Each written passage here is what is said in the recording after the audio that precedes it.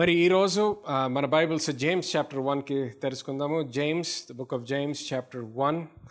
మనము వర్డ్స్, మాటలు అనే సిరీస్లోనే కంటిన్యూ చేయబోతున్నాము ఈరోజు కూడా. కొన్ని వారాల నుంచి నేను మాటల గురించి బోధించడం మొదలుపెట్టాను. మనము పలికే మాటలలో ఉన్న అధికారము, ఉన్న శక్తి, అలాగే మనము మన నోటి నుంచి ఎటువంటి మాటలు పలుకుతున్నామో దాని ద్వారా మన జీవితంలో ఉన్న ప్రభావము గురించి కూడా నేను మాట్లాడడం మొదలుపెట్టాను. ఎందుకంటే దేవుడు వాక్యములో మనకి ఆయన ప్రణాళిక, ఆయన చిత్తము తెలిసిన తర్వాత కూడా మనము మన నోట్లోంచి ఎటువంటి మాటలు మాట్లాడతామో దాని ప్రకారము మన జీవితంలో ఆ ప్రభావితం అనేది చూస్తాము. హల్లెలూయా. చూడండి, ఇప్పుడు జేమ్స్ చాప్టర్ 1 verse 22లో ఇంగ్లీష్లో చదువుతా. But be doers of the word and not hearers only, deceiving yourself. తెలుగులో చూద్దాము. మీరు వినువారు మాత్రమై ఉండి మిమ్ముల్ని మీరు మోసపరుచుకొనకుండా వాక్య ప్రకారము ప్రవర్తించువారునై ఉండుడి. హల్లెలూయా. చూడండి, వాక్యము వినటం మాత్రమే కాదు కానీ వాక్య ప్రకారము ప్రవర్తించండి అంటున్నాడు. హల్లెలూయా. సో అంటే ఏంటి? మనము ఒకసారి వాక్యం విన్నంత మాత్రాన మన జీవితాలు మార్చబడిపోతాయి అని కాదు, కానీ వాక్యము విన్న తర్వాత ఆ సత్యము మన జీవితంలోకి వచ్చిన తర్వాత ఆ సత్యముతో మనము ఏం చేస్తామో దాన్ని బట్టి ఆ వాక్యము మన జీవితంలో నెరవేర్చబడడం అనేది జరుగుతుంది. హల్లెలూయా. చూడండి, అందుకని యేసుక్రీస్తు జీవితంలో కూడా ఆయన శిష్యులతో ఏమన్నాడు? శిష్యుల్ని చూసినప్పుడే ఒక్కొక్కరితో ఏమన్నాడు? Leave all that you have, come and follow me అన్నాడు. ఉన్నదంతా కూడా విడిచిపెట్టి నన్ను వెంబడించండి అన్నాడు. కొంతమంది ఏం చేశారు? అది వినగానే వాళ్ళు ఉన్నదన్నీ కూడా వాళ్ళు వదిలేసి ఆయనని వెంబడించడం మొదలుపెట్టారు. ఎప్పుడైతే ఆయనని వెంబడించడం మొదలుపెట్టారో వాళ్ళ జీవితాలు మార్చబడ్డాయి. వాళ్ళు చేస్తున్న పని, యేసుక్రీస్తు వచ్చి ఆ మాటలు పలకపోతే వాళ్ళు ఫిషర్మెన్ లాగా ఉండేవాళ్ళు, లేకపోతే ట్యాక్స్ కలెక్టర్స్ లాగే జీవించేవాళ్ళు. కానీ ఎప్పుడైతే యేసుక్రీస్తు వచ్చాడో, ఆయన మాటలు పలికాడో, ఆ మాటలు ప్రకారంగా వీళ్ళు ఎప్పుడైతే మారారో, ఎప్పుడైతే ఆయన చెప్పినది వీళ్ళు చేయడం మొదలుపెట్టారో వాళ్ళ జీవితం మార్చబడ్డది. అలాగే రిచ్ యంగ్ రూలర్ యేసుక్రీస్తు దగ్గరికి వచ్చినప్పుడు how can I gain eternal life అని అడుగుతాడు. నిత్య జీవితము నేను ఎలాగ పొందుకోగలుగుతాను అనే ప్రశ్న అడిగినప్పుడు యేసుక్రీస్తు అతనికి జవాబిస్తాడు. ఓకే, అతను అడిగిన ప్రశ్నకి జవాబు ఇచ్చిన తర్వాత ఆయన ఏం చేస్తాడు? ఆయన ఇచ్చిన జవాబు ఆయనకి నచ్చదు కాబట్టి దిగులు పడి అక్కడి నుంచి వెళ్ళిపోతాడు. సో కరెక్ట్ సోర్స్ దగ్గరికి వచ్చాడు, కరెక్ట్ ప్రశ్నే అడిగాడు. ఓకే, అదంతా మంచిగానే ఉంది. కానీ సత్యము విన్న తర్వాత ఆ సత్యాన్ని అంగీకరించి ఆయన మార్చుకోలేదు కాబట్టి ఆయన జీవితంలో ఎటువంటి ప్రభావము లేకుండా మిగిలిపోయింది. సత్యము వచ్చింది ఆయన జీవితంలోకి, కానీ ఆ సత్యముకు ఆయన జీవితంలో ఎటువంటి ప్రభావము లేకుండానే మిగిలిపోయింది. హల్లెలూయా. సో మన జీవితంలో కూడా మనకు ఇప్పుడు నేర్చుకుంటున్న మన నోటిలో, మన నాలుకలో ఉన్న శక్తి గురించి, మనము మాట్లాడే మాటలలో ఉన్న శక్తి, ఉన్న ప్రభావము, ఉన్న అధికారం గురించి నేర్చుకుంటున్నాం. కానీ ఈ అన్నీ విన్న తర్వాత కూడా సరే కొన్ని మంచి దేవుని వాక్యంలో కొన్ని ఇంట్రెస్టింగ్ సబ్జెక్ట్ లాగా ఉంది అనేసి డిస్కషన్ చేసుకొని అక్కడికి వదిలేసామనుకోండి, మన జీవితంలో ఎటువంటి ప్రభావము లేకుండానే మన జీవితాలు నడుస్తూ ఉంటాయి. హల్లెలూయా. చూడండి, మళ్ళీ ఒక్కసారి చదువుదాం. తెలుగులో ఒకసారి చదవండి సిస్టర్. మళ్ళీ మీరు వినువారు మాత్రమై ఉండి మిమ్ముల్ని మీరు మోసపరుచుకొనకుండా వాక్య ప్రకారం ప్రవర్తించువారునై ఉండుడి. హల్లెలూయా. సో వాక్య ప్రకారము ప్రవర్తించాలి, వాక్య ప్రకారము మన క్రియలు కనిపించాలి. సో ఇంగ్లీష్లో మళ్ళీ ఒకసారి న్యూ లివింగ్ ట్రాన్స్లేషన్లో చదువుతాను. But don't just listen to God's word, you must do what it says. Otherwise, you will only be fooling yourselves. హల్లెలూయా. సో మనము దేవుని మాట విని దానితో ఏమీ చెయ్యకపోతే మన జీవితాలకే నష్టము. కానీ దేవుని వాక్యము ఒకసారి ప్రకటించిన తర్వాత మనకున్న బాధ్యత ఏంటంటే ఆ సత్యాన్ని మనము స్వీకరించుకొని దాని ప్రకారం మనము మార్చబడాలి. హల్లెలూయా. చూడండి, జేమ్స్ చాప్టర్ 3కి వెళ్ళండి. 3వ అధ్యాయము 2వ వచనము. James chapter 3 and verse 2. ఇంగ్లీష్లో, and for we all often stumble and fall and offend in many things. And if anyone does not offend in speech, never says the wrong things, he is a fully developed character and a perfect man, able to control his whole body and to curb his entire nature. అనేక విషయములలో మనమందరము తప్పిపోవచ్చున్నాము. ఎవడైనను మాట యందు తప్పినెడల అట్టివాడు లోపము లేనివాడై తన సర్వ శరీరమును స్వాధీనమందుంచుకొను శక్తి గలవాడగును. అంతే. ఓకే. సో ఏమంటుంది, నోటి నుంచి వాళ్ళు ఏదైతే మాట్లాడతాడో అది కరెక్ట్గా మాట్లాడగలితే ఆయన శరీరాన్ని కూడా ఏమంటే స్వాధీనపరచుకోగలుగుతాడంట. హల్లెలూయా. అంటే ఏంటి? If you say the right things out of your mouth, if you can control the words that come out of your mouth, you can control your whole body. ఇంగ్లీష్లో ఎలాగ ఉంటుంది అంటే, you can control your entire body and to curb his entire nature. ఆయన స్వభావాన్ని కూడా మార్చుకోగలుగుతాడంట. హల్లెలూయా. అంటే కొంతమంది ఉంటారు, నాకు ప్రతిసారి కోపం వచ్చేస్తుందండి, చాలా త్వరగా కోపం పడిపోతాను, ఇంట్లో వాళ్ళని త్వరగా తిట్టేస్తాను, బయట వాళ్ళతో గొడవలు పడిపోతాను. లేకపోతే కొంతమంది నేను చిన్న వాటికి కూడా భయపడిపోతాను, చిన్న వాటికి కూడా వరి అయిపోతూ ఉంటాను. ఎలాగ మార్చుకోవాలి అంటే, మనము మతపరముగా రిలీజియస్గా ఆలోచించినప్పుడు ఏం చేస్తాం, సరే నేను కోప్పడకూడదు కదా, ఒకసారి వెళ్ళి పాస్టర్ గారితో ప్రార్థన చేయించుకుందాం, ఇంకెవరినన్నా ప్రార్థన చేయమందాం. దాంట్లో ఎటువంటి తప్పు లేదు. కానీ దాని తర్వాత మీరు దేవుని జ్ఞానము కోసం అడగాలి. చూడండి, చాలాసార్లు మనము ఇంగ్లీష్లో చెప్తాం, we're too quick to pray and too slow to ask for wisdom. We're too quick to pray for certain things and very slow to ask for the wisdom of God. అంటే ఏంటి, ఏదన్నా పరిస్థితి మనకి నచ్చని పరిస్థితిలో ఉంటే త్వరగా మనం ప్రార్థన చేస్తాం, దేవా నన్ను విడుదల కావాలి, లేకపోతే స్వస్థత కావాలి, లేకపోతే ఉద్యోగం కావాలి, డబ్బు కావాలి, శాంతి కావాలి, సంతోషం కావాలి అని అడుగుతాం. కానీ చాలాసార్లు మనము అడగంది ఏంటంటే దేవుని జ్ఞానము కోసం. కానీ దేవుని వాక్యంలో ఏముంటుంది, wisdom is the principal thing. అంటే అన్నిటికైనా ముఖ్యమైనది ఏంటి, మనకి కావాల్సింది జ్ఞానము. హల్లెలూయా. సో జ్ఞానము కోసం ఎప్పుడైతే అడుగుతావో అప్పుడు ఉన్న పరిస్థితిలోంచి బయటికి రావడము కాదు, కానీ మళ్ళీ ఆ పరిస్థితిలోకి చేరకుండా ఎలాగ జీవించాలో తెలుసుకుంటావు. అర్థమవుతుందా? సో ఒక్కొక్కసారి నువ్వు ఏదో ఒక పరిస్థితిలో ఉన్నావు, కష్టమైన పరిస్థితిలో ఉన్నావు, ప్రార్థన చేస్తావు, దేవుడు ఆ ఉద్యోగాన్ని ఇస్తాడు, లేకపోతే స్వస్థతని అనుగ్రహిస్తాడు, ఏదో ఒకటి జరుగుతుంది. కానీ నువ్వు జ్ఞానంలో ఎదగలేదనుకో, ఏ జ్ఞానము ద్వారా అయితే నువ్వు ఆ ప్రాబ్లంలోకి వచ్చావో మళ్ళీ అదే జ్ఞానము ద్వారా నువ్వు జీవిస్తే మళ్ళీ కొన్ని రోజుల తర్వాత అదే ప్రాబ్లంలోకి చేరతావు. కానీ ఎప్పుడైతే నువ్వు జ్ఞానం కోసం అడుగుతావో అక్కడి నుంచి రక్షించబడిన తర్వాత కూడా మళ్ళీ అటువంటి పరిస్థితికి చేరకుండా జీవించగలుగుతావు. హల్లెలూయా. సో ఇక్కడ ఏమంటున్నాడు, మనకి తెలిసిన జ్ఞానం ఏంటి, మన స్వభావము మార్చబడాలంటే, మన జీవితము ఒక కంట్రోల్లోకి రావాలంటే, మన శరీరము మన కంట్రోల్లోకి రావాలంటే ఇక్కడ దేవుని వాక్యం ద్వారా తెలిసే జ్ఞానం ఏంటి, మన నోటి మాటలు జాగ్రత్తగా చూసుకోవాలంట. మనం ఎటువంటి మాటలు పలుకుతున్నామో జాగ్రత్త పడి సరి అయిన మాటలు ఎప్పుడైతే పలకడం మొదలు పెడతామో అప్పుడు మన శరీరమే కాదు కానీ మన నేచర్ కూడా, మన స్వభావం కూడా మార్చే శక్తిని దేవుడు మనకు అనుగ్రహించాడు. హల్లెలూయా.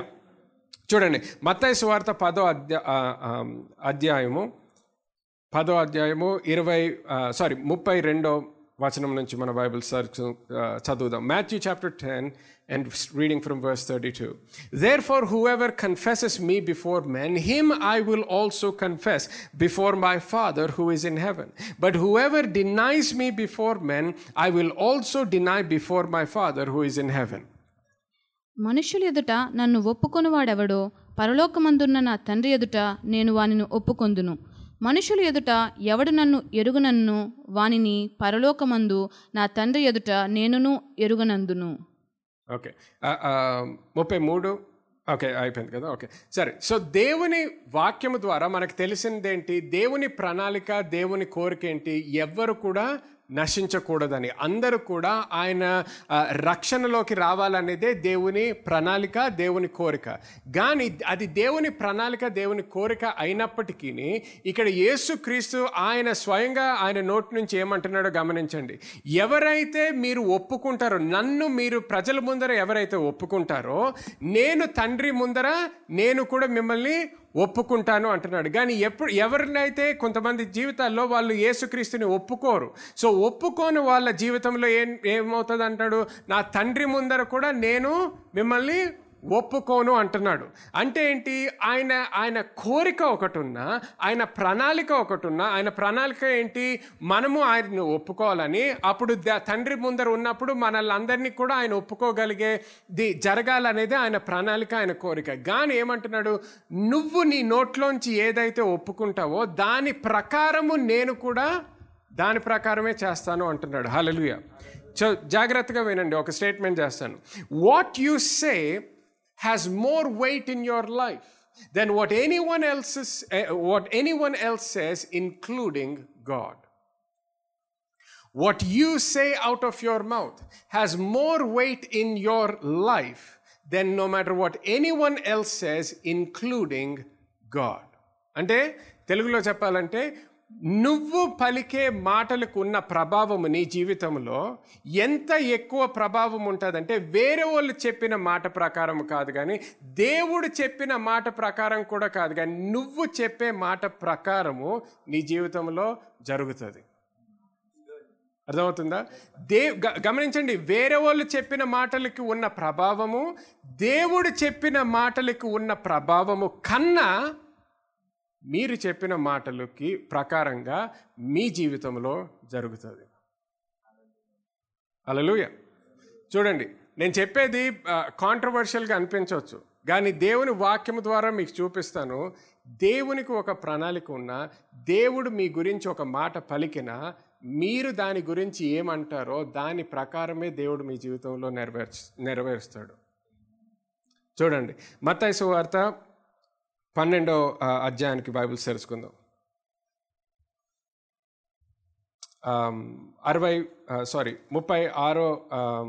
36వ వచనం నుంచి చదువుతాం. But I say to you that for every idle word that you may speak, that you will give an account on the day of judgment. Verse 37. For by your words you will be justified, and by your words you will be condemned. నేను మీతో చెప్పునదేమనగా, మనుష్యులు పలుకు వ్యర్థమైన ప్రతి మాటను గూర్చియు విమర్శ దినమున లెక్క చెప్పవలసియుండెను. నీ మాటలను బట్టి నీతిమంతుడివని తీర్పు నొందుదువు, నీ మాటలను బట్టియే అపరాధివని తీర్పు నొందుదువు. చూడండి, 37వ వచనంలో ఏమన్నాడు, నీ మాట బట్టి నువ్వు నీతిమంతుడు అని తీర్పు వస్తుందంట నీ జీవితంలోకి, లేకపోతే నీ మాటల ద్వారా నువ్వు అపరాధివనే తీర్పు వస్తుంది నీ జీవితానికి. చూడండి, నువ్వు నీతిమంతుడిగా మార్చబడాలనే కోరిక ఎవరికి ఉంది? మొట్టమొదటిగా దేవునికి ఉంది. ఆయనకు ఆ కోరిక ఉందే కాబట్టే ఆయన ఒక మార్గాన్ని తెరిచాడు, నేను నీతిమంతులుగా మార్చబడాలని. సో ఆయన యేసుక్రీస్తుని ఈ లోకానికి పంపించాడు, ఆయన శిలువపై మరణించాడు, ఆయన మన కోసం ఆయన రక్తాన్ని చిందాడు. దాని తర్వాత కూడా మనము పలికే దాని ప్రకారము మనము నీతిమంతులుగా మనకి తీర్పు వస్తుంది, లేకపోతే అపరాధిగా తీర్పు వస్తుందంట. దేని బట్టి మనము ఏమి నమ్మి మనము ఏమి పలుకుతామో దాని ప్రకారం జరుగుతుందంట. హల్లెలూయా. చూడండి, మళ్ళీ ఒకసారి చూస్తున్నాం, దేవుని ప్రణాళిక ఒకటి ఉంది, ఆయన కోరిక ఒకటి ఉంది, ఆయన ఆశ ఒకటి ఉంది. కానీ లాస్ట్కి ఏమంటున్నాడు, నేను మార్గాన్ని కూడా తెరిచాను, నా కోరికలోకి మీరు నడవాలని, నా మార్గంలోకి మీరు నడవాలని, నా చిత్తంలోకి మీరు నడవాలని. కానీ ఆఖరికి మీరు ఏదైతే పలుకుతారో దాని ప్రకారంగా మీ జీవితంలో జరుగుతుంది అంటున్నాడు. హల్లెలూయా. చూడండి, లూకా సువార్త 19వ అధ్యాయం 22వ వచనంలో, and he said to him, out of your own mouth I will judge you. New living ట్రాన్స్లేషన్లో ఎలాగుంటుందంటే, you wicked servant, the king roared, your own words condemn you. అందుకతడు, చెడ్డదాసుడా, నీ నోటి మాటను బట్టియే నీకు తీర్పు తీర్చుదును. చూడండి, ఎవరి నోటి మాట? నీ నోటి మాట బట్టియే నేను తీర్పు తీర్చును అంటున్నాడు. హల్లెలూయా. చూడండి, అంటే రాజు చెప్పేది కాదు, కానీ నీ నోటి మాట అంటున్నాడు. మళ్ళీ చూడండి, హెబ్రీయుల పత్రిక 3వ అధ్యాయము, హెబ్రీయుల పత్రిక 3వ అధ్యాయము 1వ వచనం. Therefore, holy brethren, partakers of heavenly calling, consider the apostle and high priest of our confession, Christ Jesus. ఇందువలన పరలోక సంబంధమైన పిలుపులో పాలు పొందిన పరిశుద్ధ సహోదరులారా, మనం ఒప్పుకొనిన దానికి అపోస్తులుడును ప్రధాన యాజకుడునైన యేసు మీద లక్ష్యముంచుడి. హల్లెలూయా. చూడండి, ఇంగ్లీష్లో the apostle and high priest of our confession అని ఉంటుంది. కింగ్ జేమ్స్లో ఆ కన్ఫెషన్ అనే వర్డ్కి ప్రొఫెషన్ అని కూడా ఉంటుంది. Okay, high priest of our confession or high priest of our profession. అంటే ఇప్పుడు ఎవరైనా what profession do you belong to అని అడిగారు అనుకోండి, అంటే ఏంటి, ఏం ఉద్యోగం చేస్తున్నావు అని, నీ ప్రొఫెషనల్ లైఫ్ ఏంటి, what profession do you belong to. So confession అనే వర్డ్కి అక్కడ ఉన్న ఏంటి అర్థం ఏంటంటే, అక్కడ ఉన్న మీనింగ్ ఏంటంటే to speak the same thing again. To speak the same thing again అంటే మనము చేయాల్సింది ఏంటి, మన క్రైస్తవులుగా మన ఉద్యోగం లాగా, లేకపోతే మనకున్న బాధ్యత ఏంటంటే దేవుడు చెప్పిందే మళ్ళీ మనము పలకడం. To say the same thing again. నువ్వు నడుస్తున్న ప్రతి విషయం, నువ్వు ఆలోచిస్తున్న ప్రతి విషయం గురించి, నువ్వు ఉన్న ప్రతి పరిస్థితి గురించి కూడా దేవుడు కొన్ని మాటలు పలికాడు. ఎప్పుడైతే నువ్వు ఆ మాటలు పలికినవి తెలుసుకుంటావో, నీ బాధ్యత, నా బాధ్యత ఏంటంటే దేవుడు పలికినదే మళ్ళీ మనము ఆ పరిస్థితి గురించి పలకాలి. ఎప్పుడైతే దేవుడు పలికిందే మళ్ళీ మనం పలుకుతామో, గమనించండి, యేసుక్రీస్తు ఏం చేస్తాడు, he is the high priest అని ఉంది. హై ప్రీస్ట్ అని ఏం చేస్తాడు, మనుషులు తీసుకొచ్చిన ఆఫరింగ్ని తీసుకెళ్ళి దేవుడికి ఇస్తాడు. సో మనము మాట్లాడే మాటలు కూడా యేసుక్రీస్తు ఏం చేస్తాడు, ఆ మాటలు ఎప్పుడైతే దేవుడు నీ గురించి ఏమని పలికాడో అదే నువ్వు పలికినప్పుడు ఆ మాటలు తీసుకొని దేవుని దగ్గరికి తీసుకెళ్తాడు. హల్లెలూయా.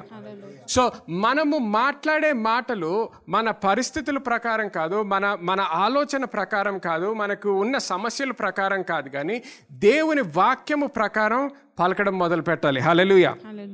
చూడండి, హెబ్రీయుల పత్రిక 4వ అధ్యాయానికి మన బైబిల్ తెరుచుకుందాం. 4వ అధ్యాయము 14వ వచనము. 4వ అధ్యాయము 14వ వచనము. Seeing then that we have a great high priest who has passed through the heavens, Jesus the Son of God, let us hold fast to our confession.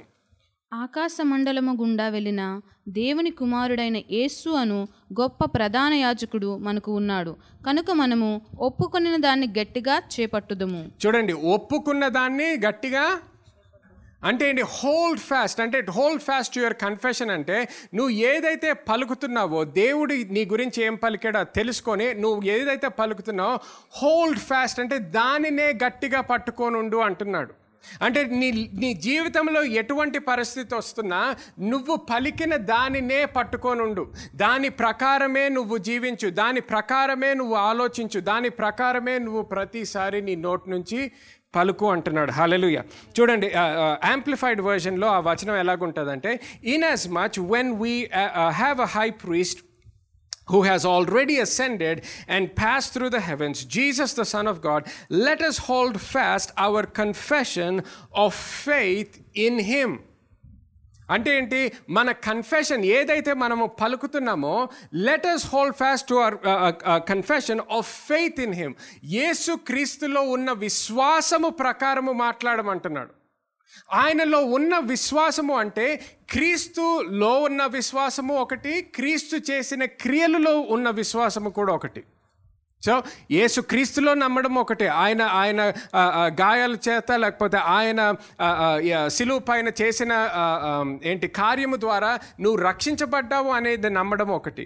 కానీ ఉత్తి రక్షణ కాదు, కానీ ఆయన నీకు సిలువ పైన చేసిన కార్యము ద్వారా నీకు ఇచ్చిన స్వస్థత లేకపోతే బ్లెస్సింగ్, ఆశీర్వాదములో కూడా నీవు నమ్మకం పెట్టుకోవడం చాలా ముఖ్యం. సో దాన్ని బట్టి మనల్ని మాట్లాడమంటున్నాడు. హల్లెలూయా. చూడండి, హెబ్రీయుల పత్రిక 10వ అధ్యాయానికి బైబిల్స్ తెరుచుకోండి. 10వ అధ్యాయము 23వ వచనము. Hebrews chapter 10 and verse 23. It says, let us hold fast the confession of our faith without wavering, for he who promised is faithful. వాగ్దానం చేసిన వాడు నమ్మదగినవాడు గనుక మన నిరీక్షణ విషయమై మనం మెప్పుకొనినది నిశ్చలముగా పట్టుకొందుము.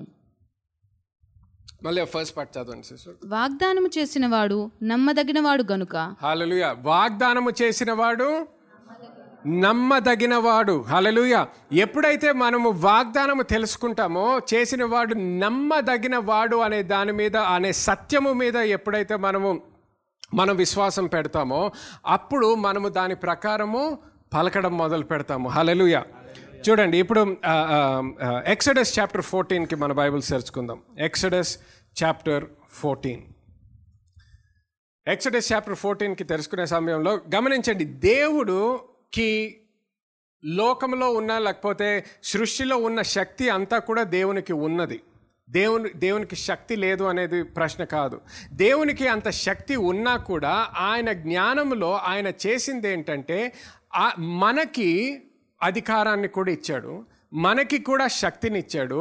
మనము చూస్ చేసుకునే కెపాసిటీని, ఆపర్చునిటీని కూడా మనకి ఇచ్చాడు, ఆ అవకాశాన్ని మనకి ఇచ్చాడు.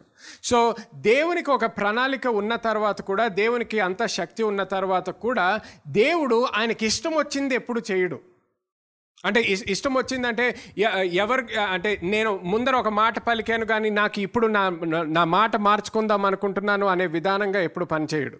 ఎందుకంటే ఆయన మాట ఒకసారి పలుకుతే అది ఎప్పటికీ స్థాపించబడిపోయింది. హల్లెలూయా. ఆయన మాట ఒకటి పలికి మళ్ళీ దానికి వెనక ఆడే మనిషి కాదు, అటువంటి దేవుడు కాదు. సో ఒకసారి ఆయన మాట పలికాడు అంటే మనకి శక్తిని ఇంకా అథారిటీ, అధికారాన్ని మనకి ఇచ్చాడు అన్న తర్వాత మళ్ళీ ఆ అధికారాన్ని మన నుంచి తీసుకోడు. అర్థమవుతుందా అందరికీ? సో మళ్ళీ ఇందాక చెప్పింది ఏంటి, నేను వేరే వాళ్ళు మాట్లాడే మాటలకి ఉన్న ప్రభావము కన్నా, దేవుడు మాట్లాడిన మాటలకి ఉన్న ప్రభావము కన్నా, నువ్వు మాట్లాడే మాటలకి నీ జీవితంలో ఎక్కువ ప్రభావం ఉంటుంది. ఓకే, చూడండి ఎక్సడస్ చాప్టర్ 14 వర్స్ 10. తెలుగులో చదవండి sister. Exodus chapter 14 verse 10 through 12. ఫరో సమీపించుచుండగా ఇజ్రాయేలీలు కన్నులెత్తి ఐగుప్తీయులు తమ వెనుక వచ్చుట చూచి మిక్కిలి భయపడి యెహోవాకు మొరపెట్టిరి. అంతటి వారు మోషేతో, ఐగుప్తులో సమాధులు లేవని ఈ అరణ్యంలో చచ్చుటకు మమ్మును రప్పించితివా? మమ్మును ఐగుప్తులో నుండి బయటికి రప్పించి మమ్మును ఇట్లు చేయనేలా? మా జోలికి రావద్దు, ఐగుప్తులకు దాసులుగా అగుదుమని ఐగుప్తులో మేము నీతో చెప్పిన మాట ఇదే కదా. మేము ఈ అరణ్యమందు చచ్చుట కంటే ఐగుప్తీయులకు దాసులుగా అగుటయే మేలని చెప్పిరి.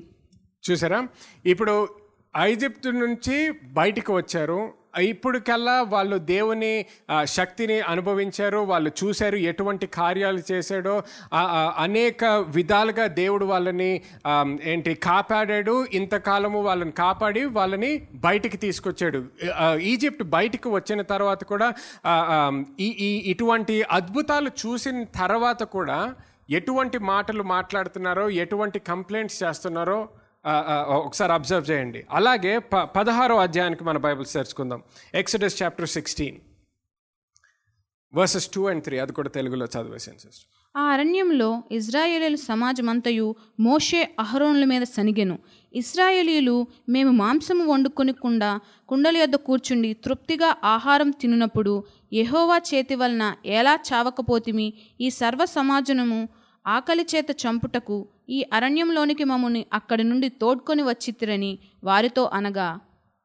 ఓకే, సో చూడండి, మొట్టమొదటిగా అక్కడ సముద్రం దగ్గరకు వచ్చినప్పుడు కంప్లైంట్ చేయడం మొదలుపెట్టారు, నెగిటివ్గా మాట్లాడడం మొదలుపెట్టారు. అద్భుతాలన్నీ చూసిన తర్వాత, అప్పుడు వరకు అద్భుతాలు చూడలేదన్న సమస్య కాదు, అప్పుడు వరకు వాళ్ళు అద్భుతాలు చూశారు, దేవుడు ఎలా కాపాడాడో అదంతా అనుభవించిన తర్వాత వాళ్ళు కంప్లైంట్ చేయడం మొదలుపెట్టారు. దాని తర్వాత ఏమవుతుంది, ఆ సముద్రము దేవుడు తెరుస్తాడు, దాని తర్వాత వాళ్ళకి నడవడానికి అవకాశాన్ని ఇస్తాడు. సముద్రాన్ని దాటి వచ్చిన తర్వాత అరణ్యం లేకపోతే విల్డర్నెస్లో ఉన్నప్పుడు మళ్ళీ కంప్లైంట్ చేయడం మొదలుపెట్టారు. చూడండి, దేవుని ఫెయిత్ఫుల్నెస్ చూసిన తర్వాత, దేవుడు చేసిన క్రియలు చూసి అనుభవించిన తర్వాత కూడా వాళ్ళ నోట్ నుంచి ఎటువంటి మాటలు పలుకుతున్నారో గమనించండి. వీళ్ళకి అప్పటికి తెలుసు వాళ్ళు బయటికి ఎందుకు వచ్చారు. దేవుడు ప్రామిస్ ల్యాండ్ అంటే వాగ్దానపు దేశానికి తీసుకెళ్ళడానికే బయటికి తీసుకొచ్చాడని వాళ్ళకి తెలుసు. వాగ్దానపు దేశం వాళ్ళకి ఇచ్చేసాడు అనే మాట కూడా అప్పటికి ఇచ్చేసాడు. అది కూడా ఆ సత్యము తెలిసిన తర్వాత కూడా వాళ్ళు కంప్లైంట్ చేయడం కొనసాగించారు. చూడండి, నంబర్స్ చాప్టర్ 13కి బైబిల్ తెరుచుకుందాం. నంబర్స్ చాప్టర్ 13, సంఖ్యాకాండము 13వ అధ్యాయము 25వ వచనం నుంచి నేను ఇంగ్లీష్లో చదువుతా. And they returned from spying out the land after 40 days. Now they departed and came back to Moses and Aaron and all the congregation of the children of Israel in the wilderness of Paran at Kadesh. They brought back word to them and to all the congregation and showed them the fruit of the land. Verse 27, then they told him and said, we went to the land where you have sent us. It truly flows with milk and honey, and this is its fruit. Nevertheless, the people who dwell in the land are strong. Their cities are fortified and very large. Moreover, we saw the descendants of Anak there. The Amalekites dwell in the land of the south. The Hittites, the Jebusites, the Amorites dwell on the mountains, and the Canaanites dwell by the sea along the banks of Jordan. Okay, ఒకసారి తెలుగులో చదవండి 29వ వచనం వరకు. వారు 40 దినములు ఆ దేశమును సంచరించి చూచి తిరిగి వచ్చిరి.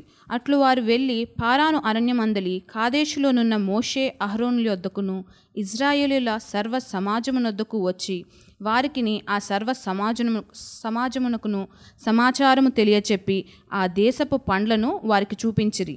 వారు అతనికి తెలియపరిచినదేమనగా, నీవు మమ్ముని పంపిన దేశమునకు వెళ్ళితిమి, అది పాలు తేనెలు ప్రవహించు దేశమే, దాని పండ్లు ఇవి. అయితే ఆ దేశములో నివసించు జనులు బలవంతులు, వారి పట్టణములు ప్రాకారము గలవి, అవి మిక్కిలి గొప్పవి, మరియు అక్కడి అనాకీయులను చూచితిమి. అమాలేకీయులు దక్షిణ దేశంలో నివసించుచున్నారు. హిత్తీయులు, యోబూసీయులు, అమోరీయులు కొండ దేశంలో నివసించుచున్నారు. కనానీయులు సముద్రమునొద్దన యోర్దాను నదీ ప్రాంతములలోనూ నివసించుచున్నారని చెప్పిరి. ఓకే, సో ఇక్కడ ఏం జరుగుతుంది? మోషే వేగులను పంపించాడు దేవుడు చెప్పిన ప్రదేశానికి. చూసి 40 రోజులు అక్కడ ఉన్నారు. అక్కడ ఉన్న పరిస్థితులను అన్నీ గమనించుకొని మళ్ళీ తిరిగి వచ్చారు. తిరిగి వచ్చిన తర్వాత ఇజ్రాయెల్ దేశానికి అక్కడ మోషే అక్కడ ఉన్న నాయకుడికి అందరికీ కూడా వాళ్ళు చూసినది ఏంటో ఇప్పుడు వార్తను వాళ్ళకి ఇస్తున్నారు. ఇచ్చే సమయంలో వాళ్ళు అక్కడ నుంచి తీసుకొచ్చిన పండులను చూపించారు. అక్కడ ఉన్న ఫస్ట్లో వర్స్ 27వ వచనంలో, we went to the land where you sent us, it truly flows with milk and honey. Okay, and this is its fruit. So దేవుడు చెప్పిన విధానంగానే అంతా ఉందని చెప్తున్నారు. అదంతా చెప్పిన తర్వాత అక్కడ ఏంటి, there are giants in the land, the descendants of Anak అని మొదలుపెట్టారు. సో దేవుడు చెప్పిన దాని విధానంలోనే అంతా ఉంది అని చెప్పిన తర్వాత అక్కడ పరిస్థితుల గురించి మళ్ళీ మాట్లాడడం మొదలుపెట్టారు. అక్కడ ఉన్న రాక్షసుల గురించి మాట్లాడడం మొదలుపెట్టారు. అక్కడ ఉన్న మనుషుల గురించి మాట్లాడడం మొదలు పెడుతున్నప్పుడు 30వ వచనంలో చూడండి, ఇదంతా చెప్తుంటే, then Caleb quietened the people before Moses and said, let us go up at once and take possession, for we are well able to overcome it. గమనించండి, సో దేవుడు వాగ్దానాన్ని ఇచ్చాడు. వాగ్దానాన్ని ఇచ్చిన తర్వాత మోషే 12 మంది వేగుల్ని పంపించాడు. వెళ్ళారు, 40 రోజుల తర్వాత తిరిగి వచ్చారు. ఇప్పుడు లాస్ట్ దేవుడు చెప్పింది ఏంటి మాట? నేను ఈ దేశాన్ని మీకు ఇచ్చేశాను అని చెప్పాడు.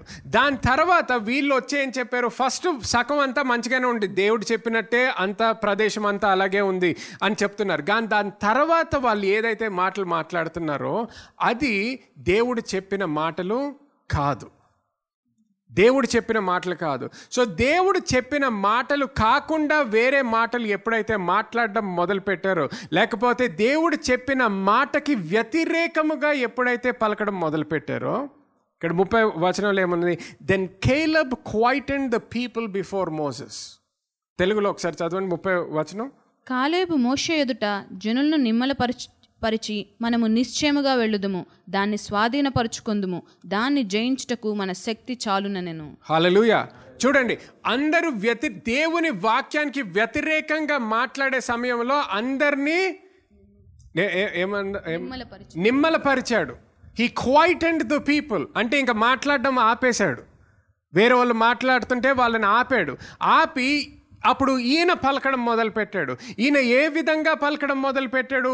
దేవుడు ఏదైతే వాగ్దానం ఇచ్చాడో దానికి ఏకీభవించి మాట్లాడడం మొదలుపెట్టాడు. He began to speak in agreement with what God already said. So ఏమన్నాడు? let us go up at once, అంటే ఇప్పుడే బయలుదేరదాం అంటున్నాడు. ఇంకొక రోజు డిస్కషన్ పెట్టుకోక్కర్లేదు, దీని గురించి ప్రార్థన చేయక్కర్లేదు, దీని గురించి డిస్కషన్స్ డిబేట్స్లోకి వెళ్ళక్కర్లేదు. ఎందుకు? దేవుడు మాట ఇచ్చాడు. మాట ఇచ్చిన దేవుడు దాన్ని నెరవేరుస్తాడు. సో కాలేబు ఆలోచనలో, కాలేబు మనసులో దేవుడు ఒక మాట చెప్పిన తర్వాత నేను ఎప్పటికీ దేవుని మాట ప్రకారమే ఆలోచిస్తాను, దేవుని మాట ప్రకారమే నమ్ముతాను, దేవుని మాట ప్రకారమే నేను పలుకుతాను అనేది. సో ఏమంటాడు? Let us go up at once and possess the land, for we are well able to overcome it. Well able to overcome it అంటే మనకి ఉన్నది శక్తి వాళ్ళని జయించడానికి. భయపడాల్సిన అవసరము ఏది కూడా లేదు అంటున్నాడు కాలేబు.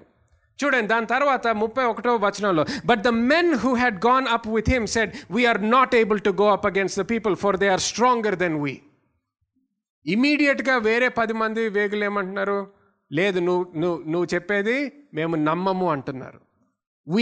they are stronger than we are not able to go against them. మనము వాళ్ళతో పెట్టుకోలేము, మనము వాళ్ళతో యుద్ధానికి వెళ్ళలేము, మనము ఆ దేశాన్ని స్వాధీనపరచుకోలేము అంటున్నాడు. దేవుడేమన్నాడు? స్వాధీనపరచుకోండి. వీళ్ళేమంటున్నారు? స్వాధీనపరచుకోలేము అంటున్నారు. చూడండి, దాని తర్వాత 32వ వచనంలో, and they gave the children of Israel a bad report of the land which they had spied out, saying, the land though through which we have gone as spies is a land that devours its inhabitants, and the people whom we saw are of great stature.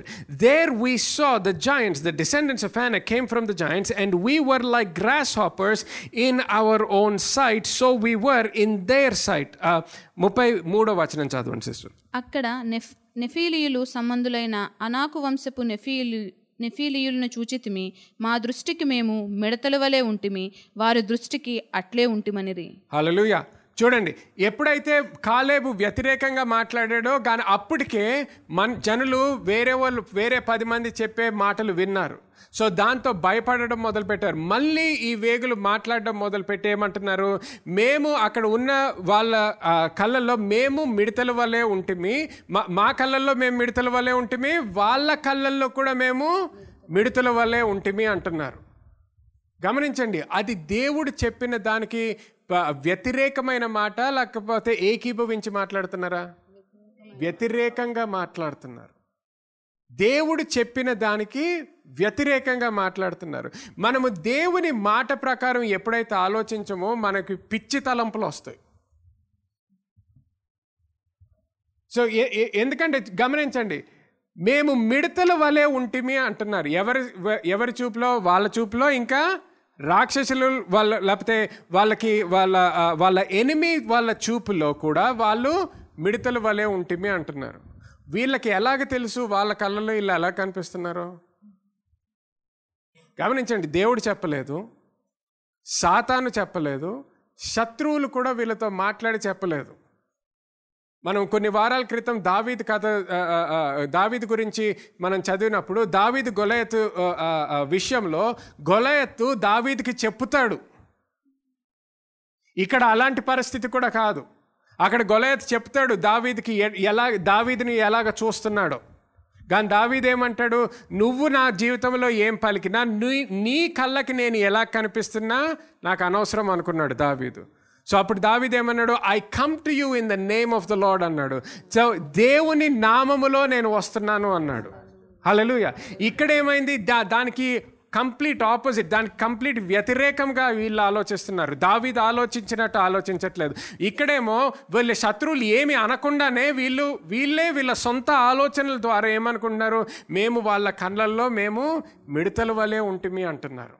గమనించండి 14వ అధ్యాయానికి వెళ్తే, so all the congregation lifted up their voices and cried, and the people wept that night. And the children of Israel complained against Moses and Aaron, and the whole congregation said to them, if only we had died in the land of Egypt, or if only we had died in this wilderness.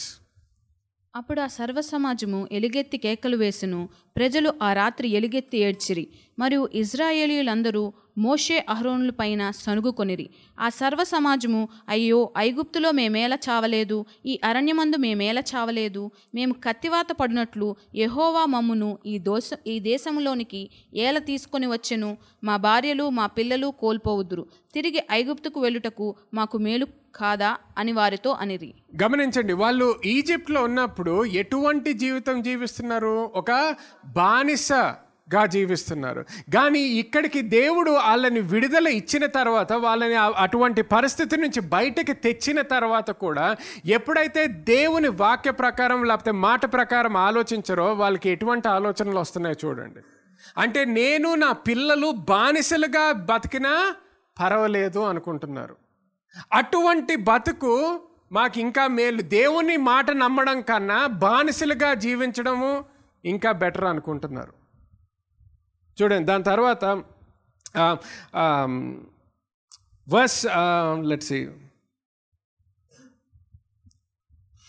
Verse 5, then Moses and Aaron fell on their faces before all the assembly of the congregation of the children of Israel. But Joshua, the son of Nun, and Caleb, the son of Jephunneh, who were among those who had spied out the land, tore their clothes, and they spoke to all the congregation of the children of Israel, saying, the land we passed through to spy out is an exceedingly good land. మోషే అహరోన్లు ఇజ్రాయేలీల సర్వ సమాజ సంఘమును ఎదుట సాకిలపడిరి. అప్పుడు దేశమును సంచరించి చూచిన వారిలో నుండిన నూను కుమారుడగు యెహోషువాయు, యోపెన్ను కుమారుడగు కాలేబును బట్టలు చింపుకుని ఇజ్రాయేలుల సర్వ సమాజముతోనూ సంచరించి చూచిన దేశము మిక్కిలి మంచి దేశము. హల్లెలూయా. చూడండి, వేరే వాళ్ళు ఏంటి ఒక బ్యాడ్ రిపోర్ట్ ఇస్తున్నా, వీళ్ళు ఏమంటున్నారు, మళ్ళీ నుంచొని ఏమంటున్నారు, మేము చూసిన దేశము మిక్కిలి మంచి దేశము అంటున్నారు. హల్లెలూయా. సో వాళ్ళు మాట్లాడే మాటలన్నీ దేని ప్రకారం ఉన్నాయి?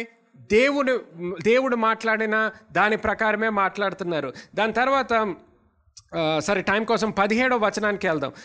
ఈ కాలేబు ఇంకా జాషువా ఇది అన్న తర్వాత కూడా మళ్ళీ ఇజ్రాయెల్ దేశం వాళ్ళందరూ కూడా మళ్ళీ కంప్లైంట్ చేయడం మొదలు పెడతారు. మళ్ళీ ఈజిప్ట్కి వెళ్ళిపోతే బాగుండేది, అక్కడే చనిపోతే బాగుండేది అని. సో 17వ వచనంలో ఏమని ఉంటుందంటే, and now I pray that the power of the Lord be great and just as you have spoken saying the Lord is long suffering and abundant in mercy forgiving iniquity and transgression but he is by no means clear the guilty.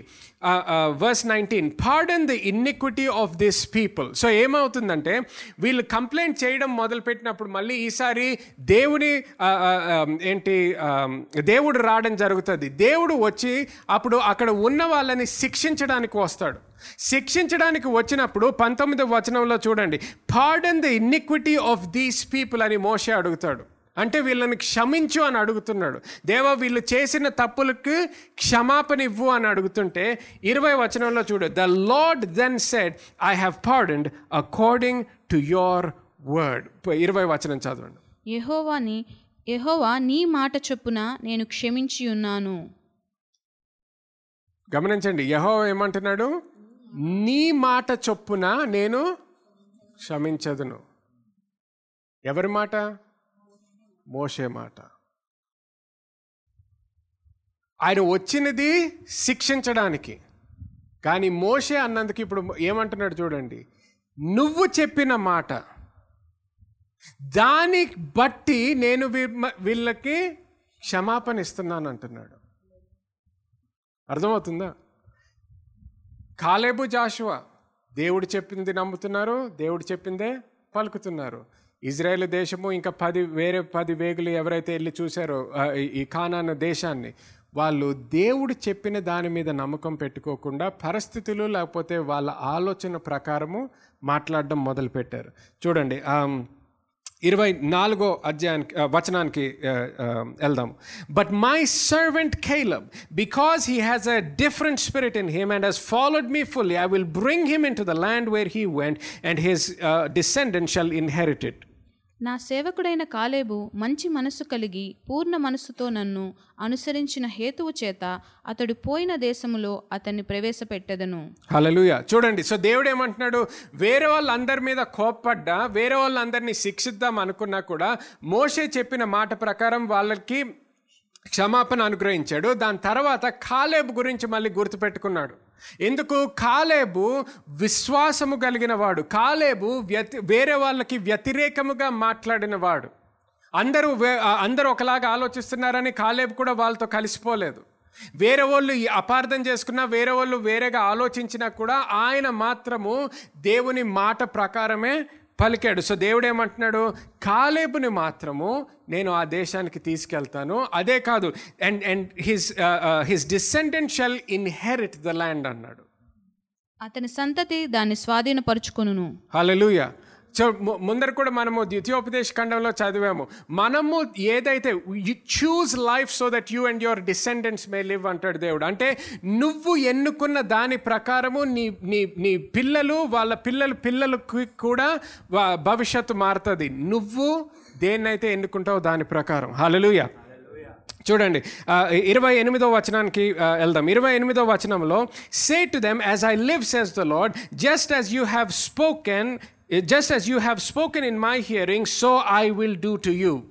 నీవు వారితో యెహోవా వాక్కు ఏదనగాను జీవము తోడు మీరు నా చెవిలో చెప్పినట్లు నేను నిశ్చయముగా మీ ఎడల చేసేదను. చూడండి, మోషేతో దేవుడు ఏమంటున్నాడు, వాళ్ళకి వెళ్ళి నువ్వు చెప్పు, నేను ఏదైతే విన్నానో దాని ప్రకారము నేను చేసేదను అంటున్నాడు. నా ప్రణాళిక ప్రకారము నేను చేసేదను అనట్లేదు. అర్థమవుతుందా అందరికీ?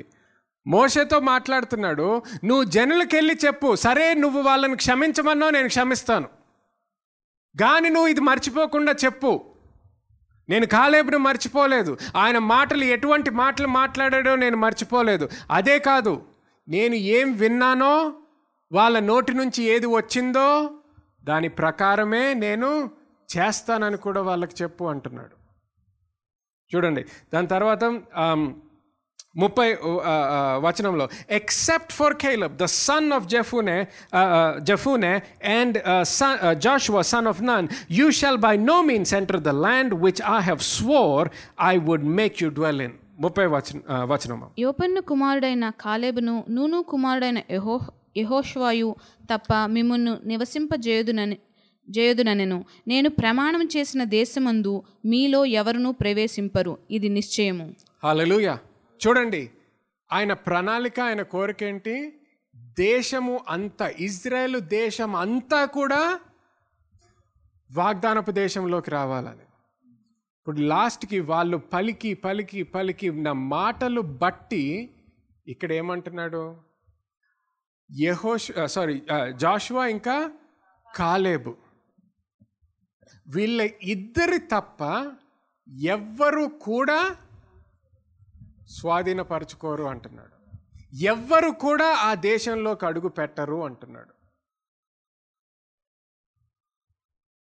దేని బట్టి? వాళ్ళు మాట్లాడే మాటలు బట్టి. మోషేతో ఏమన్నాడు, నేను ఏదైతే విన్నానో దాని ప్రకారము నేను చేస్తాను అంటున్నాడు. చూడండి, ఇప్పుడు యెహోషువ 14వ అధ్యాయానికి వెళ్ళండి. Joshua chapter 14. Joshua chapter 14 and let's see, let's start reading from verse 7. 7వ వచనం నుంచి చదవండి సిస్టర్. దేశమును వేగుచూచుటకు యెహోవా సేవకుడైన మోషే కాదేషు బర్నేయలో నుండి నన్ను పంపినప్పుడు నేను 40 ఏండ్ల వాడను. ఎవరికిని భయపడక నేను చూచినట్టు అతనికి వర్తమానం తెచ్చితిని. చూడండి, లేకపోతే నెక్స్ట్ వర్స్ కూడా చదవండి. నాతో కూడా బయలుదేరి వచ్చిన నా సహోదరులు జనుల హృదయములను కరుగచేయగా నేను నా దేవుడైన యెహోవాను నిండు మనసుతో అనుసరించితిని. ఓకే, సో ఇక్కడ కాలేబ్ మాట్లాడుతున్నాడు. I was 40 years old when Moses, the servant of the Lord, sent me from Kadesh Barnea to spy out the land, and I brought back word to him as it was in my heart. ఏమంటున్నాడు? 40 సంవత్సరాలుగా ఉన్నప్పుడు నేను మోషే చెప్పిన దాని ప్రకారం నేను వెళ్ళాను, అక్కడ వేరే వేగులతో వెళ్ళాను, వచ్చిన తర్వాత నా హృదయంలో ఉన్న మాట చెప్పాను అంటున్నాడు. అంటే ఏంటి? ఆయన హృదయంలో ఏ మాట ఉంది? దేవుడు చెప్పిన మాట ఉన్నది. I said according to what was in my heart అన్నాడు. దాని తర్వాత nevertheless my brethren who went with me made the heart of the people melt, but I wholly followed the Lord my God. వేరే వాళ్ళు చెప్పిన మాటలు బట్టి అక్కడ ఉన్న దేశంలో ఉన్న వాళ్ళ ప్రజల మనసులు కరిగిపోయినాయి అంటున్నాడు భయానితో. కానీ నేను మాత్రము దేవుణ్ణే వెంబడించాను అంటున్నాడు. So Moses swore on that day saying, surely the land where your foot has trodden shall be your inheritance for your children's forever, because you have wholly followed the Lord my God. 9వ వచనం. ఆ దినమున మోషే ప్రమాణం చేసిన, నీవు నా దేవుడైన యెహోవాను నిండు మనసుతో అనుసరించితివి గనుక నీవు అడుగుపెట్టిన భూమి నిశ్చయముగా నీకును నీ సంతానముకును ఎల్లప్పుడూ స్వాస్యముగా ఉండుననెను. హల్లెలూయా. చూడండి 10వ వచనం కూడా చదువు. యెహోవా చెప్పినట్లు యెహోవా మోషేకు ఆ మాట సెలవిచ్చినప్పటి నుండి ఇశ్రాయేలీయులు అరణ్యములో నడిచిన ఈ 40 ఏండ్లు ఆయన నన్ను సజీవునిగా కాపాడి ఉన్నాడు. ఇదిగో నేను ఇప్పుడు 80 ఏండ్లవాడును. ఓకే, సో లాస్ట్ మనము నంబర్స్లో చదివినప్పటి నుంచి ఇప్పటికి 45 సంవత్సరాలు అయ్యింది. సో అప్పుడు ఎంత? 40 సంవత్సరాలు నాకు అంటున్నాడు. మోషే నువ్వు ఫస్ట్ నాకు ఎప్పుడైతే చెప్పావో అప్పుడు నాకు 40 సంవత్సరాలు. ఇప్పుడు జాషువాతో మాట్లాడుతున్నాడు, యెహోషువతో మాట్లాడేమంటున్నాడంటే ఇప్పుడు నాకు 85 సంవత్సరాలు అంటున్నాడు. సో అంటే ఏంటి? 45 సంవత్సరాలు ఆయన మనసు మార్చుకోలేదు. 45 సంవత్సరాలు దేవుడు చెప్పిందే పలికాడు. 45 సంవత్సరాలు ఆయన చుట్టుపక్కల ఉన్న వాళ్ళందరూ కూడా మనం ఆ దేశానికి వెళ్ళలేము, మనము గెలవలేము, మనము యుద్ధము చేయలేము అనే మాటలు పలుకుతున్నప్పుడు కూడా ఈయన మనసు మార్చుకోలేదు. సో 85వ పుట్టినరోజు అడుగుతున్నాడు ఒక బహుమానంగా.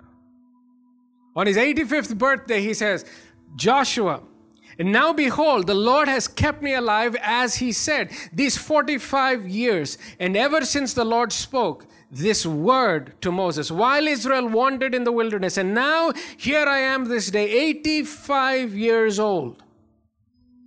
As yet I am as strong this day as on the day that Moses sent me. Just as my strength was then, so now is my strength for war, both for going out and for coming in. 40 సంవత్సరాలు ఉన్నప్పుడు నాకు ఎటువంటి శక్తి ఉందో, ఎటువంటి బలం ఉందో, 85 సంవత్సరాలకి కూడా అదే బలం ఉంది అంటున్నాడు. ఎందుకు? 45 సంవత్సరాలు కూడా ఆయన నోటి నుంచి వచ్చే మాట మార్చుకోలేదు. 45 సంవత్సరాలు ఏ రోజన్నా నువ్వు కాలేబ్ దగ్గరికి వెళ్ళి ఆ దేశం గురించి ఏమనుకుంటున్నావు ఈరోజు అంటే స్వాధీనపరచుకోగలుగుతాను. 40 సంవత్సరాలు ఉన్నప్పుడు అదే అన్నాడు, 42వ సంవత్సరానికే అదే అన్నాడు, 46వ సంవత్సరానికే అదే అన్నాడు. 50 సంవత్సరాలు అయిపోతుంది కదా, ఏం చేస్తావు, ఎలాగో వెళ్తావు అనుకుంటావు, స్వాధీనపరచుకోగలుగుతాను అన్నాడు. 60, 70, 75, 80, 85 ఏ విధంగా కూడా నేను మారలేదు అంటున్నాడు. ఈ రోజు నేను వెళ్ళి స్వాధీనపరుచుకుంటానని యెహోషువను అడుగుతాడు. 12వ వచనంలో చూడండి. Now therefore give me this mountain of which the Lord spoke in that day. యెహోషువను ఎందుకు అడుగుతున్నాడు? యెహోషువ అక్కడ నాయకుడు కాబట్టి. సో 85వ రోజు పుట్టినరోజుకి అడుగుతున్నాడు బహుమానంగా. ఆ రోజు మనం వెళ్ళాం, గుర్తుందా? ఆ రోజు దేవుడు మాట ఇచ్చాడు, గుర్తుందా? సో నువ్వు నాయకుడివి కాబట్టి నిన్ను అడుగుతున్నాను అంటున్నాడు. దేవుణ్ణి అడగట్లేదు. గమనించండి జాగ్రత్తగా. దేవుడిని అడగట్లేదు పర్మిషన్ కోసం. ఎందుకు? దేవుడు ఎప్పుడో ఇచ్చేశాడు. సో 45 సంవత్సరాలు ఉన్నాడు. లాస్ట్కి జాషువా దగ్గరికి, ఆయన నాయకుడి దగ్గరికి వెళ్ళి, give me this mountain of which the Lord spoke in that day. For you heard in that day how the Anakim were there, and that the cries were great and fortified. Cities were great and fortified. It may be that the Lord will be with me, and I shall be able to drive them out as the Lord said. 12వ వచనం చదవండి sister. నా సంగతి ఆ దినమున నీకు వినబడెను. యెహోవా నాకు తోడయుండిన ఎడల యెహోవా సెలవిచ్చినట్లు వారి దేశమును స్వాధీనపరచుకొందును. వారి దేశాన్ని పరచుకొందును. ఒక్కడే.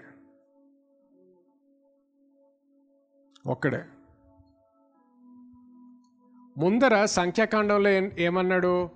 మనము స్వాధీనపరచుకోగలము అన్నాడు. 45 సంవత్సరాలు ఉన్నాడు. ఇప్పుడు ఏమంటున్నాడు? ఎవ్వరు రాకపోయినా పర్వాలేదు, ఒక్కడే వెళ్ళి స్వాధీనపరుచుకుంటాను అంటున్నాడు. 45 సంవత్సరాలు దేవుడు చెప్పిందే విన్నాడు. వేరే వాళ్ళు చెప్పింది ఆయన మనసులోకి రానీలేదు. భయాన్ని రానీలేదు, డౌట్ని రానీలేదు, విసుకుని రానీలేదు.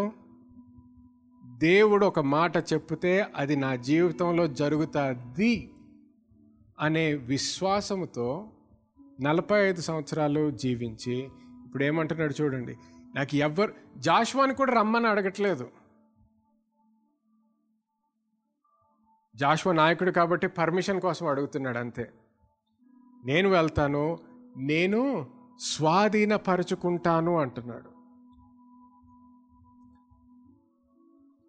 13వ వచనం.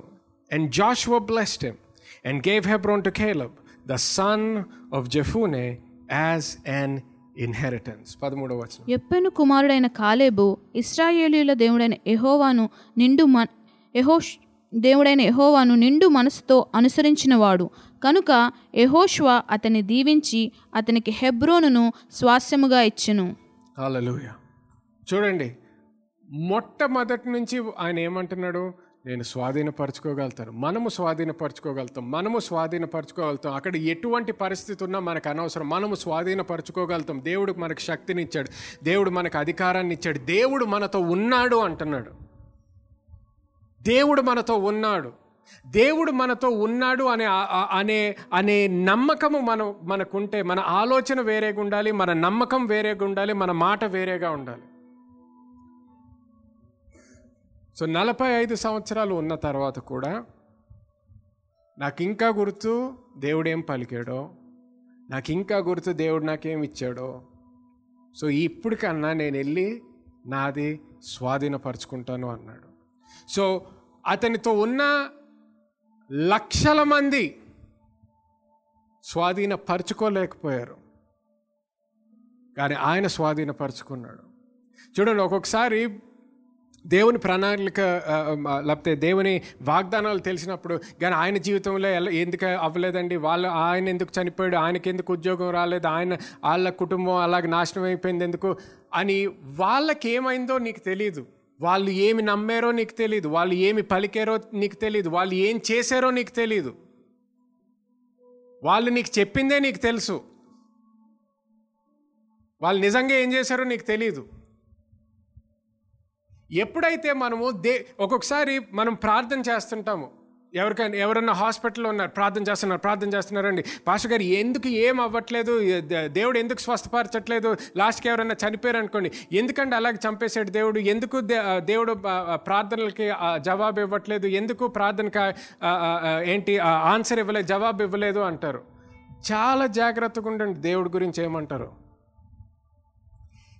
దేవుడు నీ ప్రార్థనకి జవాబు ఇవ్వలేదు అన్నప్పుడు నువ్వు దేవుని మీద ఒక నింద వేస్తున్నావు. You're accusing God of his character when you say God does not answer prayers. Be very mindful about what you say about God.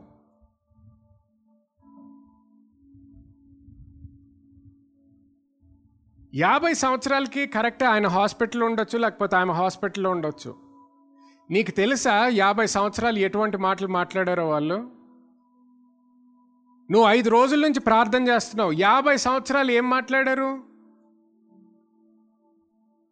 నువ్వు 2 రోజులు ఉపవాసం ప్రార్థన చేసినందుకు 50 సంవత్సరాలు, 70 సంవత్సరాలు, 60 సంవత్సరాలు వాళ్ళు ఏం మాట్లాడారో అదంతా రివర్స్ అయిపోవాలనుకుంటున్నావా? మనకి తెలీదు వేరే వాళ్ళ జీవితాల్లో ఏం జరుగుతుందో. వేరే వాళ్ళ జీవితాల్లో ఏం జరుగుతుందో దాని ప్రకారం ఎప్పుడు దేవుని మీద నిందయ్యొద్దు. దేవుని వాక్యము ప్రకారము నువ్వు వేరే వాళ్ళని జడ్జ్ చేయి. వేరే వాళ్ళ ఇష్యూస్ బట్టి నువ్వు దేవుణ్ణి ఎప్పుడు జడ్జ్ చేయొద్దు.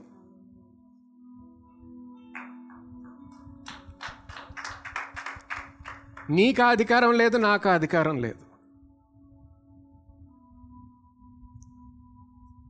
సో దేవుడు ఎప్పుడు కూడా ఆయన వాక్యాన్ని నెరవేర్చే దేవుడు. మనము ఆ వాక్యములో నమ్మకము పెట్టుకొని, విశ్వాసము పెట్టుకొని, ఆ వాక్యము మనలో ఉండి మనము ఆ వాక్యములో ఉండే విధానముగా జీవించాలి. 45 సంవత్సరాలు మాట మార్చుకోలేదు. 45 సంవత్సరాలు దేవుని మీద నిందేయలేదు. 45 సంవత్సరాలు దేవుడు చెప్పిన ఆ మాట మాత్రమే పలికాడు. సో జీవితంలో ఏం జరిగింది? స్వాధీనపరుచుకున్నాడు. లక్షల మంది జీవితంలో ఏం జరగలేదు? స్వాధీనపరచుకోలేదు. ఎక్కడ చనిపోయారు? అరణ్యములో.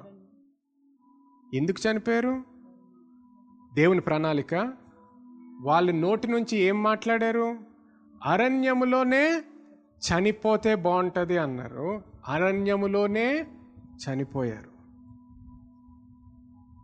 సో ఈరోజు నేను మీకు ప్రసంగించేది ఏంటంటే, మన నోటిలో నుంచి వచ్చే మాటలకి శక్తి ఉందని తెలుసు, మీకు అధికారం ఉందని మీకు తెలుసు. అది తెలిసిన తర్వాత కూడా మీరు కొంతమంది గమనించుకోకుండా మాట్లాడుతున్నారు. తెలిసిన తర్వాత కూడా కొన్ని వారాల నుంచి వింటున్నారు ప్రసంగం, కానీ మార్చుకోవట్లేదు విధానం. ప్రసంగం వింటున్నారు ఆదివారం, సోమవారం కల్లా మళ్ళీ సేమ్ టేప్ రీప్లేయింగ్, సేమ్ మాటలు బయటికి రావడం.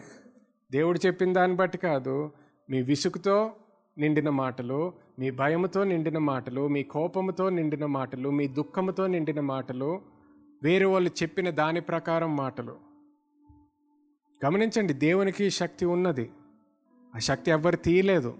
కానీ ఆ శక్తివంతమైన దేవుడు నీకు నాకు ఒకటి ఇచ్చాడు, అధికారాన్ని ఇచ్చాడు.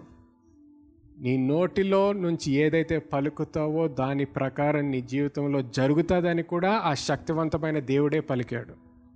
నేను చెప్పేది దేవునికి శక్తి లేదని నేను చెప్పట్లేదు. ఆ శక్తివంతమైన దేవుడే ఆయన కృపలో నీకు కూడా శక్తిని, ఇంకా అథారిటీని, అధికారాన్ని ఇచ్చాడు అని చెప్తున్నారు.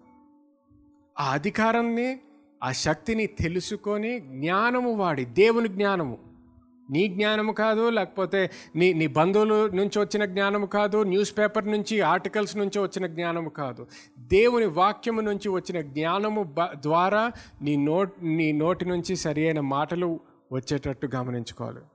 మన జీవితాలు పరీక్షించుకుందాం. ఎందుకంటే నువ్వు పలికే దాన్ని బట్టి నీ జీవితంలో దేవుని వాక్యము లేకపోతే వాగ్దానాలు నెరవేర్చబడతాయి. హల్లెలూయా.